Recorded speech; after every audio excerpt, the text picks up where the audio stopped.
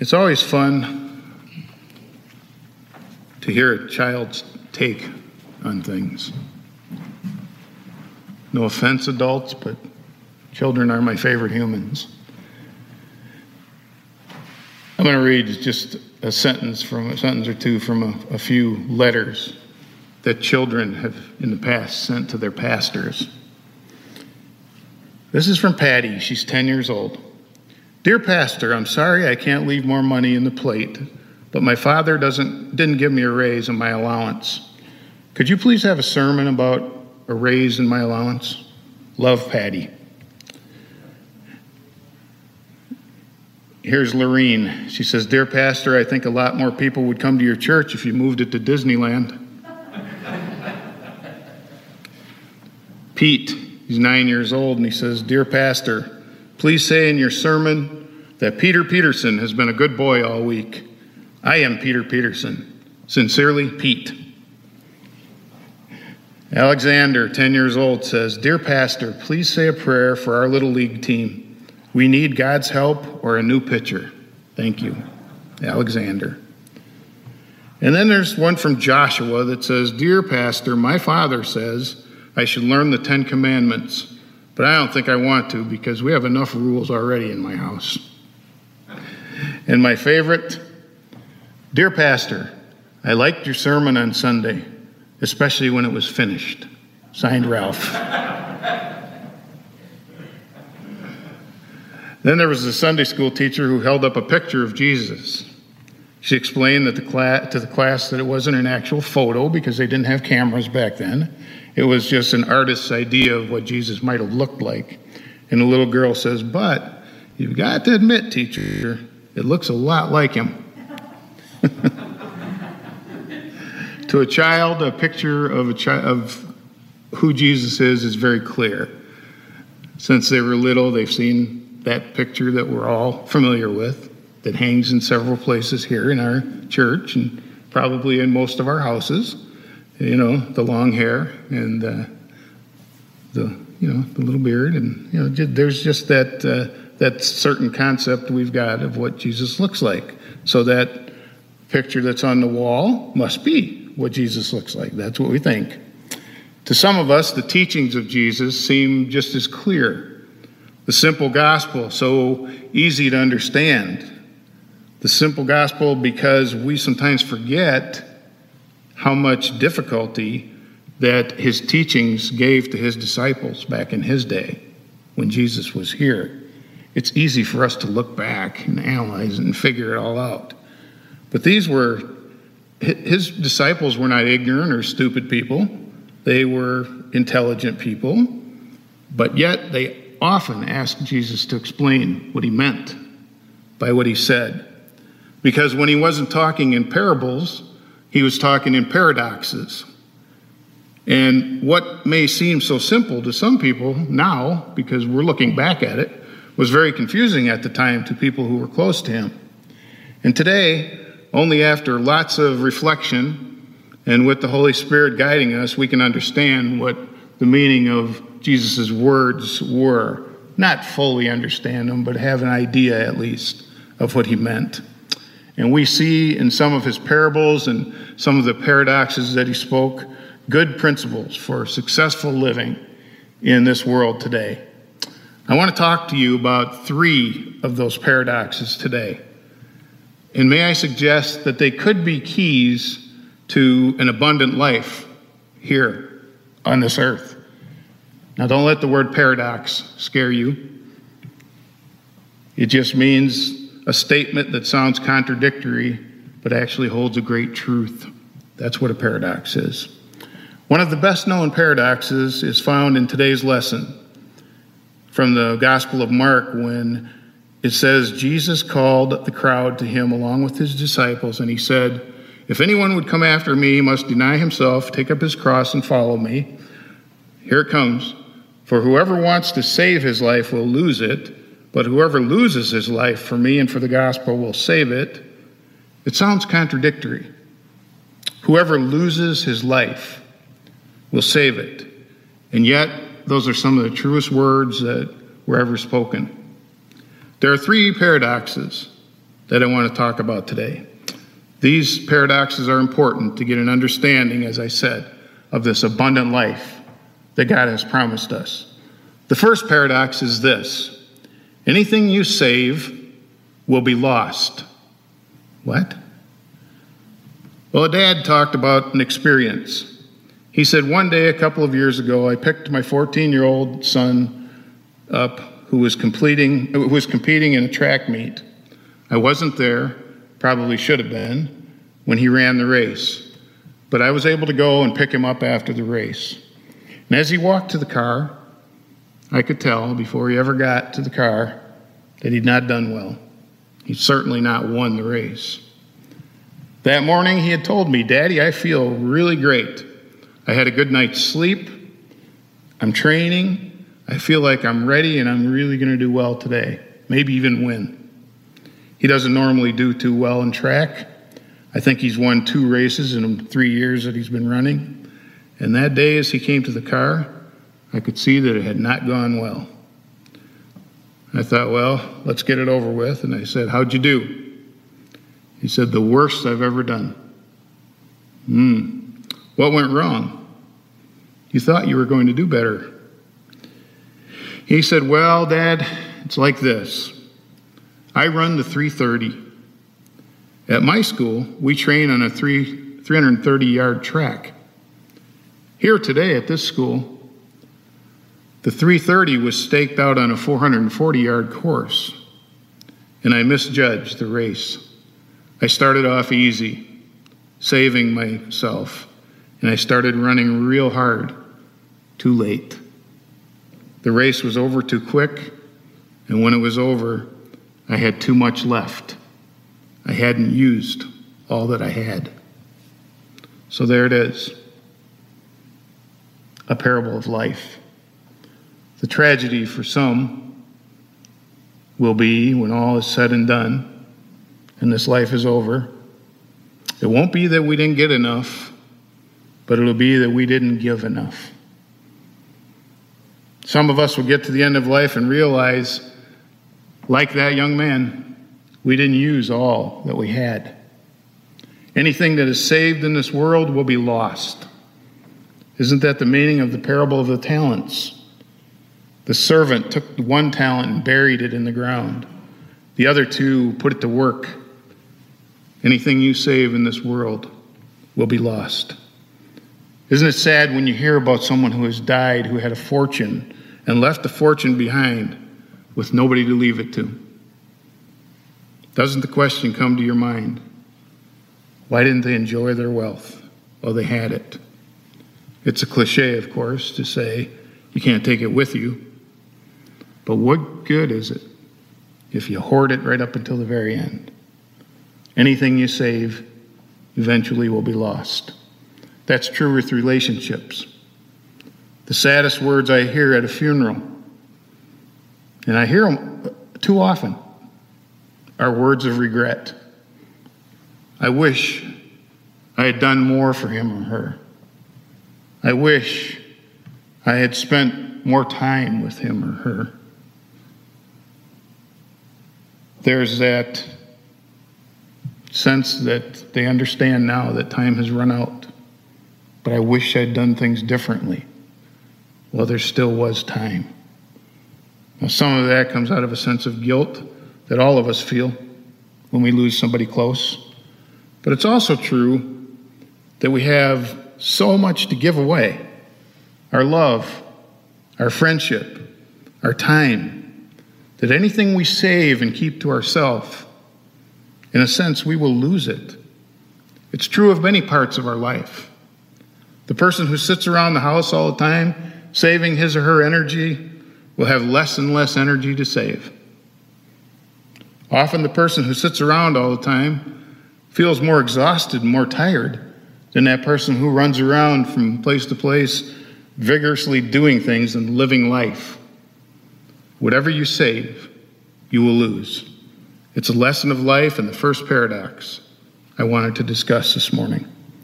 A medical doctor once wrote this: if you observe a really happy person, you will find them building a boat, writing a symphony, educating their children, growing flowers in the garden, going swimming, or looking for dinosaur eggs in the Gobi Desert.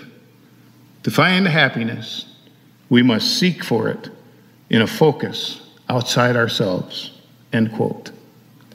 It is a person who has a purpose for living, who is giving of himself or herself, who is the happiest. Anything that you save, you'll lose. That brings us to the second paradox, and it is related to the first. Anything that you share, you will regain. You will get it back. I've always believed that. We were created for sharing. If you want to spend a miserable day, go to an amusement park by yourself. Ride the rides by yourself. See the shows by yourself. Now, don't get me wrong. We all need alone time.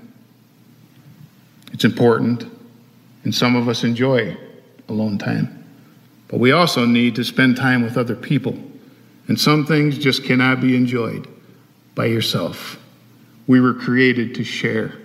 That's why this past year has been so difficult. Because we were created to be together, to share things together. And we've not been able to do that. Wouldn't it be sad to have a beautiful painting? And I wrote this before I heard the news story.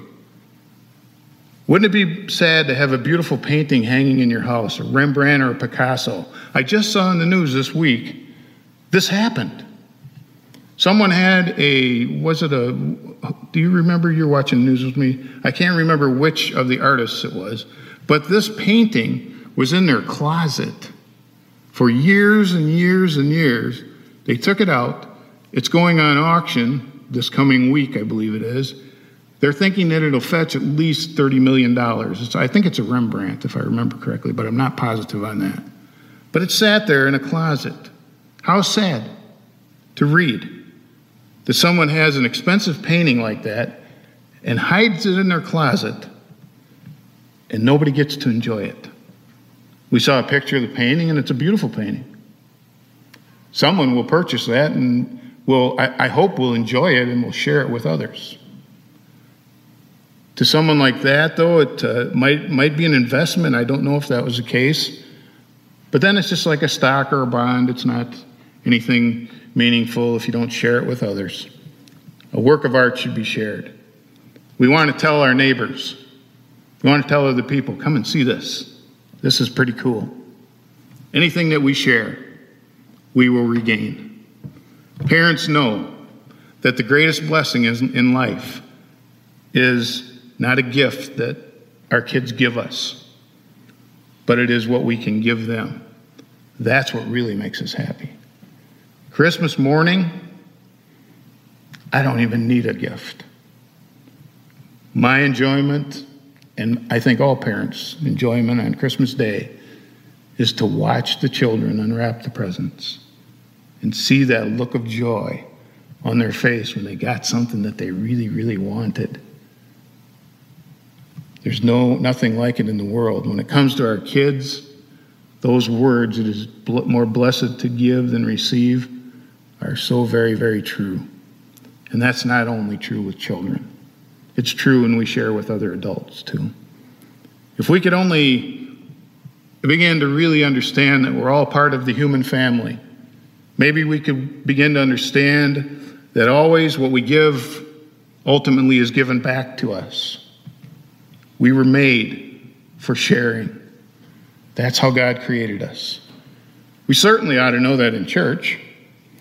There's a story told about a giant bridge that was being built across part of New York's harbor. Engineers were trying to figure out where they were going to place the supports in the water that would hold up the bridge. And the spot that would work the best, they found, there was an old sunken barge that was full of bricks and stones, and it had to be moved. And they tried every device that they had, every machine, everything they had, and they could not get that thing out of the mud it was embedded in. And then one of the engineers had an idea. An engineer, Bill, imagine that. He gathered other barges around the sunken barge, and they chained them to the sunken barge while the tide was low, and then waited. And the tide came in. And as it did, of course, the water rose, and the higher the water rose, all the barges also rose, and they pulled that old barge out of the mud that was buried in. That might also be a parable about our lives. Chained together, let's say connected together, tied together by the love of Jesus, lifted by the power of the Holy Spirit, by the power of God, experiencing the blessings of our Christian faith only as we share it. Share it together. Together we accomplish so much more. I can go out and do things in the community. I can go out and do them every day. But when we work together as a group, as we do so well in this church, and many other churches around us do as well, and other organizations, when we work together, like that barge, like all of those barges gathered around and chained together, when we connect together and we work together, we do great things, don't we? We've done great things here. And we will continue to do great things here. But if we refuse to be joined together, then we won't have that lifting power. Anything we save, we will lose. Anything we share, we'll get it back. I believe that. It never fails in my life that, but, this guy needs $20, but that's all I've got. I'd like to hang on to that because Jim might call me and want to go to lunch or something. Well, he can buy lunch, I guess. So I give the guy $20, right? It never fails. Somewhere along the way, that $20 and then some comes my way. It might not be immediately, but God always blesses. Always. Anything we share, we get it back. And then one last paradox. He does buy my lunch, by the way. Anything you surrender to God will be blessed. Beyond imagination many times. Like the boy, you remember that story of the feeding of the 5,000? The boy shared 5 barley loaves and 2 little fish and saw an unimaginable miracle take place. We can surrender anything to God, and we'll be given it back many times over. There's a little children's book about a couple in England who were buying a new teacup, and I love this story. Obviously, it's a fantasy type story. That they were shopping and they buy this new teacup, and the wife says to her husband as they're looking, "Look at this one. It's so beautiful, honey. I want to buy it." And the teacup says, but you know what? I wasn't always beautiful. They asked the teacup, what do you mean? He said, well, originally I was just a soggy, ugly, damp lump of clay.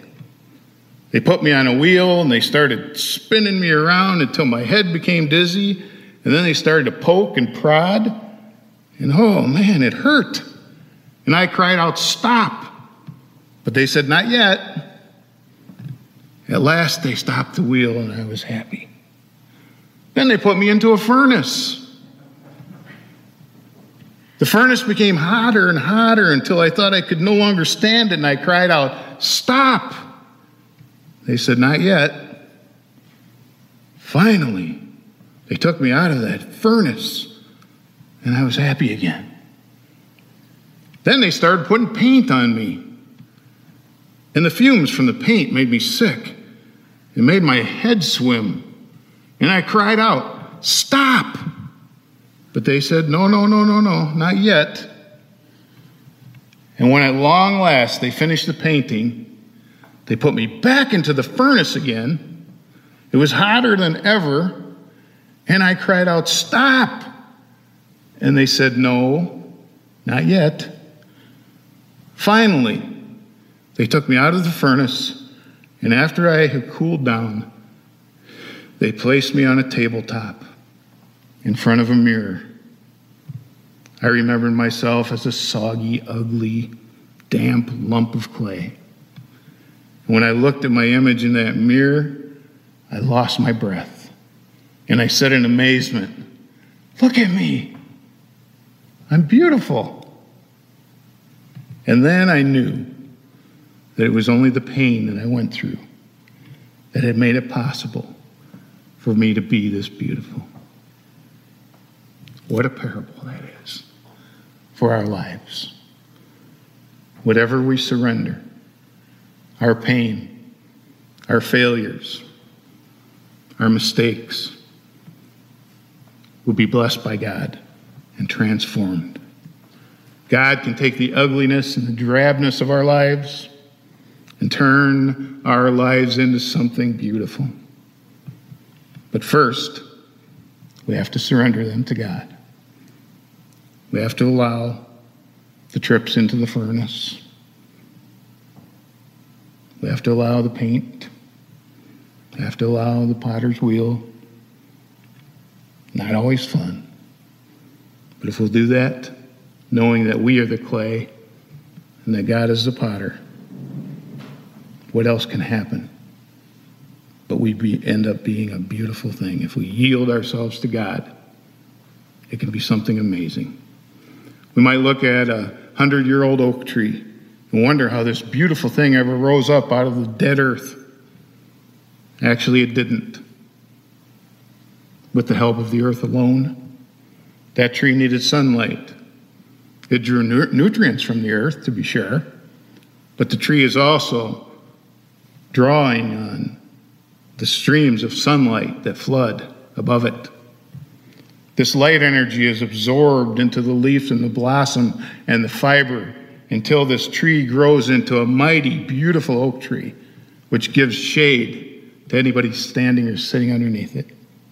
A tree doesn't worry about surrendering itself to the sun. It has no choice. But you and I are given a choice.